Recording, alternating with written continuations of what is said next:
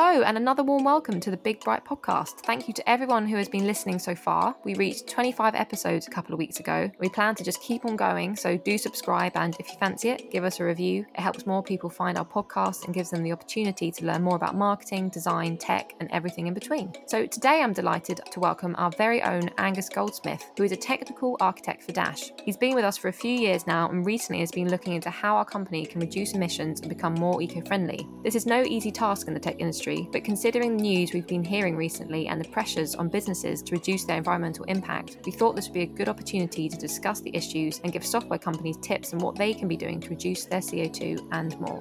So welcome, Angus. Hello.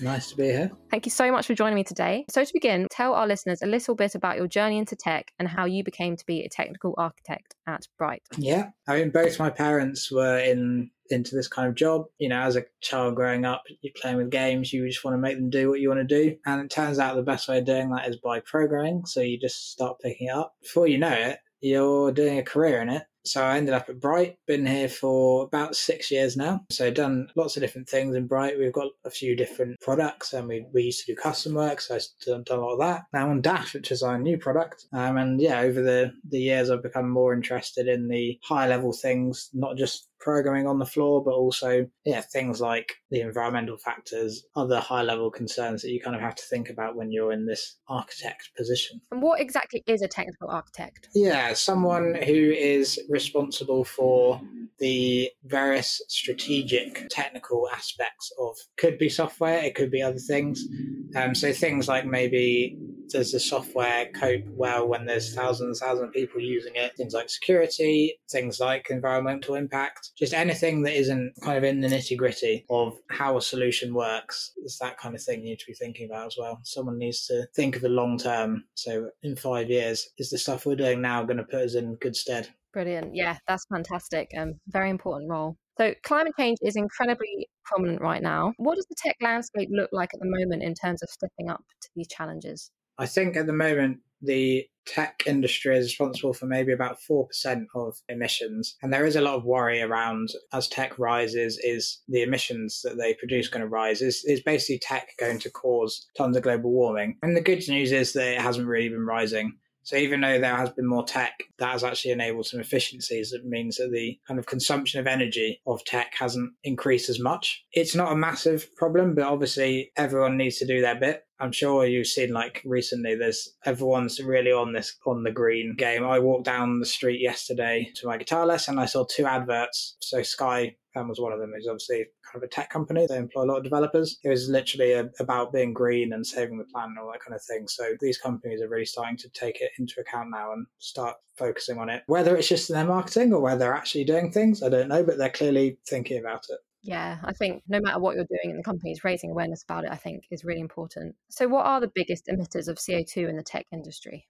For tech companies like ours, which is a digital company, we don't have any physical products, which a lot of tech companies don't. Actually, most of the emissions are kind of overheads in terms of employees. Office space, so all the energy usage, and commuting is a massive one. I think I had some statistic where the average person commuting to work emits 3.2 tons of CO2. It's quite a lot. And in comparison, like we're looking at server emissions. So that's an obvious thing where tech companies have lots of servers. A big server might emit 160 kilograms a year. So like the amount of servers we have on Dash is probably emitting less than one person's average commute. Obviously at the moment, people aren't commuting, which is great. But yeah, so for digital tech companies, the majority of emissions are going to be stuff that is not tech company specific. Every office company are going to have these kind of emissions. Obviously for stuff like tech like phones or actual hardware, then there's going to be emissions from the production of that as well. So all the way through from extracting the resources up to the factory, there's going to be a lot more. Thankfully, we just have to worry about our servers and our people in our office. Going back to commuting, I suppose there's been a lot of, obviously, during the pandemic. And as a result of that, more companies are doing this like hybrid working thing. How much do you think that will affect the emissions that businesses are giving out? For businesses like ours and other kind of digital businesses, it is one of the biggest factors is people's travel. Obviously, different countries, different locations, there's better travel links. Obviously, public transport is better than driving. In places like America, it's going to be really high where they drive everywhere and they have big commutes. Whereas, if you've got people taking the train in, that's going to be better. But just having less people in offices is kind of one of the biggest things that a lot of companies can do, which they've been forced to do. And now are thinking more actively about doing even when they don't need to. So it's going to make a good difference, yeah. What about like Zoom calls and stuff and all that kind of thing? Does that directly link back to like CO2 emissions and stuff like that?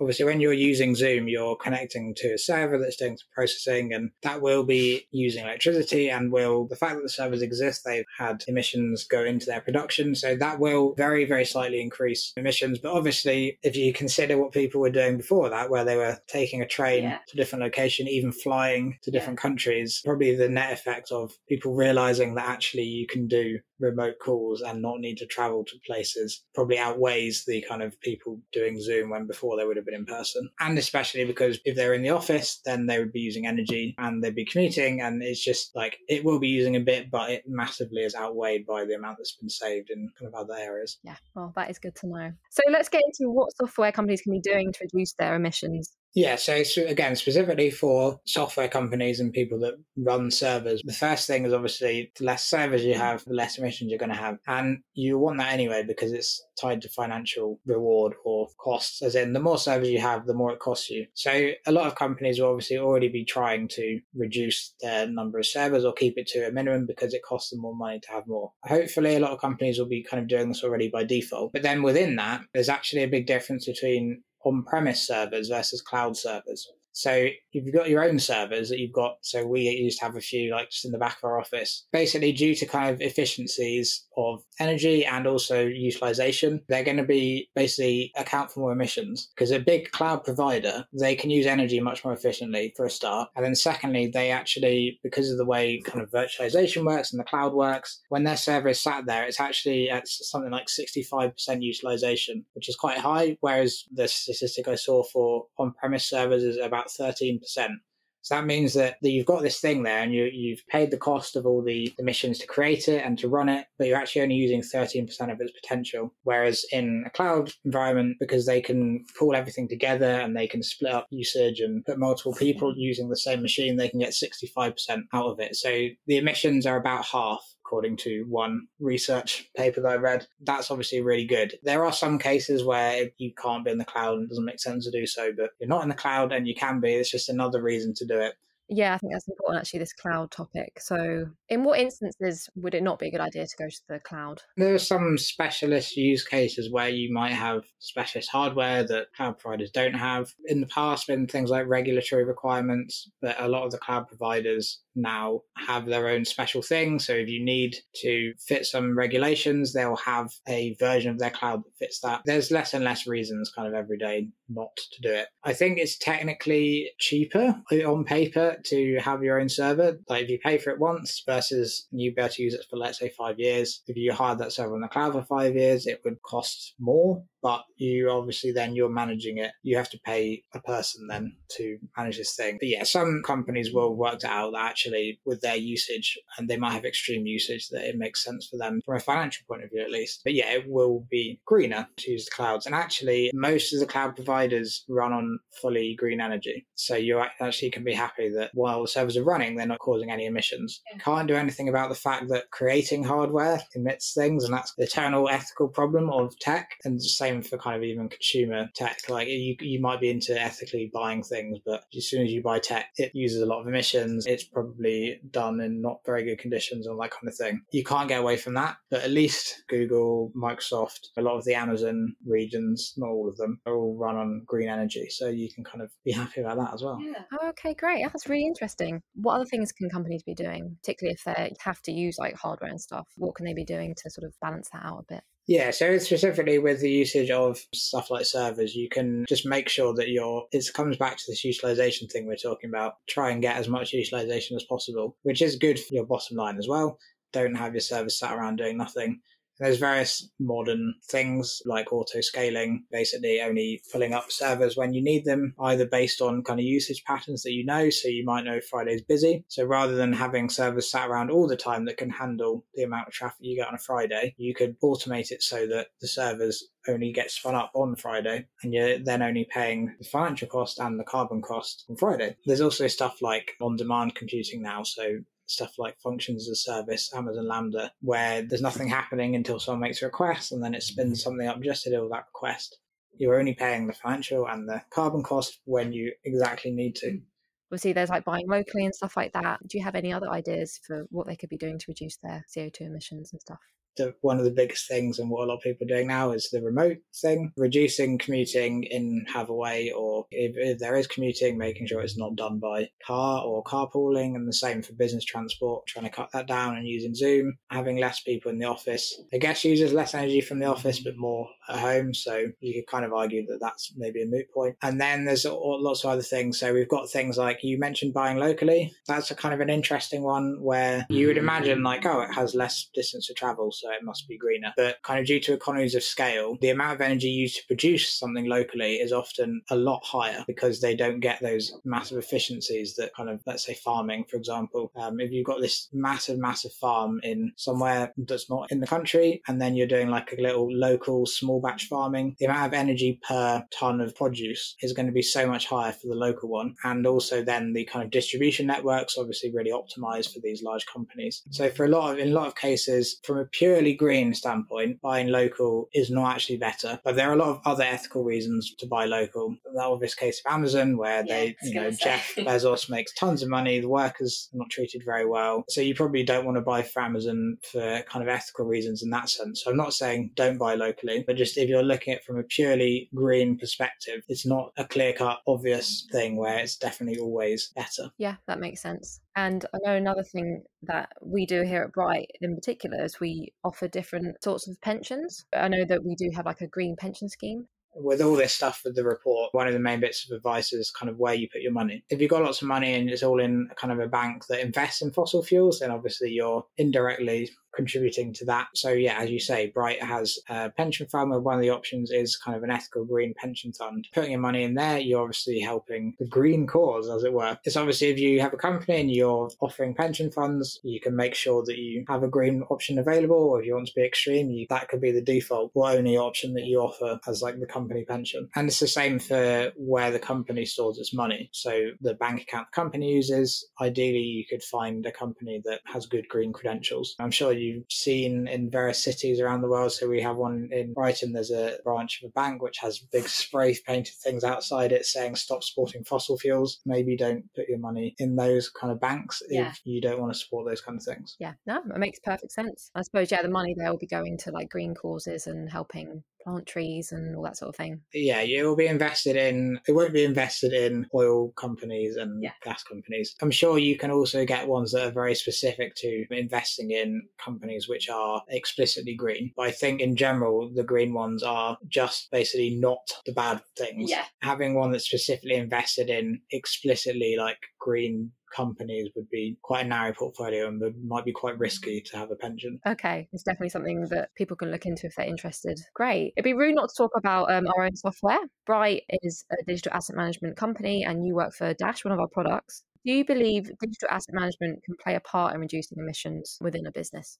Yeah, a lot of technology can, I think. And so for DAM specifically, the kind of things it replaces are, well, there's this emails. Surprisingly, emails use quite a lot of energy. I think there was one stat somewhere about emails that wasn't quite true. You might have heard of where like they're really ridiculously bad. They're not that bad, but they do use quite a lot of emissions up. Things like, again, like any kind of meetings between people that you can avoid, like having kind of sharing functionalities and collaboration functionalities within a piece of software, like within Dash, will reduce those kind of need to do that. And just general efficiencies like printing out paper and sending bits of paper to people. The general thing of tech as a whole is efficiency. And DAM is just another example of making a process more efficient, which almost in all cases will reduce the emissions. Going back to what I was initially talking about, where there's kind of a fear, and there is still, I think, kind of having read a few articles recently, of this kind of fear of tech and is it causing global warming, basically. actually, or being a massive contributor. And I think it's this kind of thing where actually technology is making things more efficient. And although the technology itself is emitting things, the processes we had in place before that were emitting even more and were even worse. So you've got things like technology enabling smarter production of goods so they can actually emit less, and technology being used in smart meters in your home. I constantly get things from my energy provider trying to get me to put a smart meter in,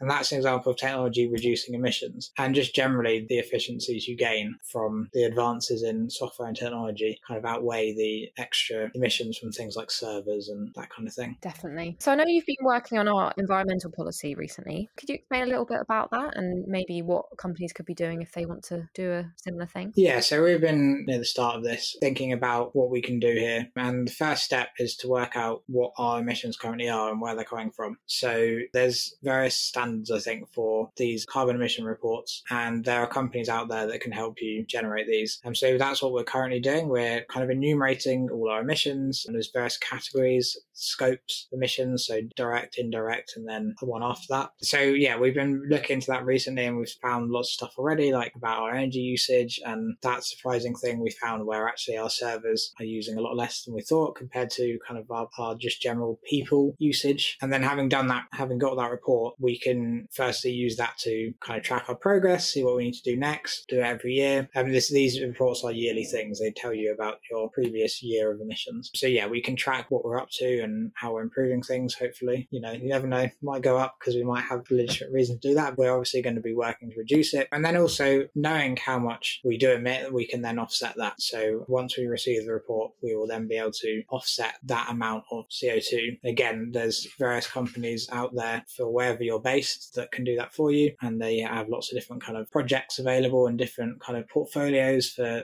things that you can invest in to counteract the CO2 you're producing. Brilliant. Well, I think for my final question, you mentioned earlier that you've been seeing sort of lots of adverts about being greener and stuff, and you don't want to risk sort of like greenwashing and all that. But how important is it, do you think, that companies are transparent about what they're doing or not doing to help this sort of crisis that we're in at the moment? I know that certain industries, and potentially even most industries in the future, are required to actually have these carbon reports. That's kind of maybe up to the government to potentially mandate that every company needs to do this and make it publicly available so that everyone can see, are they actually green? Are they just paying lip service to it? And actually, we've even had clients ask for our report before they sign up to our product. They want to see. So it's obviously a thing that is massively growing recently, the kind of interest in this. We kind of foresee that it will be, and we feel like this is a really good timing that we're starting to do our report, because we want to show people that we are really doing it, and we want to be really doing it, rather than just kind of, anyone can have a message saying, oh, we're totally green. But yeah, if you actually have proof that you are and you're actually doing it, that's going to be really helpful. And yeah, I think hopefully legislation will force people to do these reports and improve what they're doing, because that's what we need to happen, isn't it? Everyone needs to improve. Exactly. Hopefully we'll save the planet. Oh, fingers crossed. Well, thank you so much for coming to chat with me today. If anyone's interested in connecting with you or chatting with you, where can I direct them? LinkedIn. I'll put your LinkedIn link in the podcast notes anyway. But yeah, thank you so much. Thank you very much. It's been amazing. Thanks for listening to the Big Bright podcast. Make sure to subscribe to never miss an episode, and check out our website at builtbybright.com.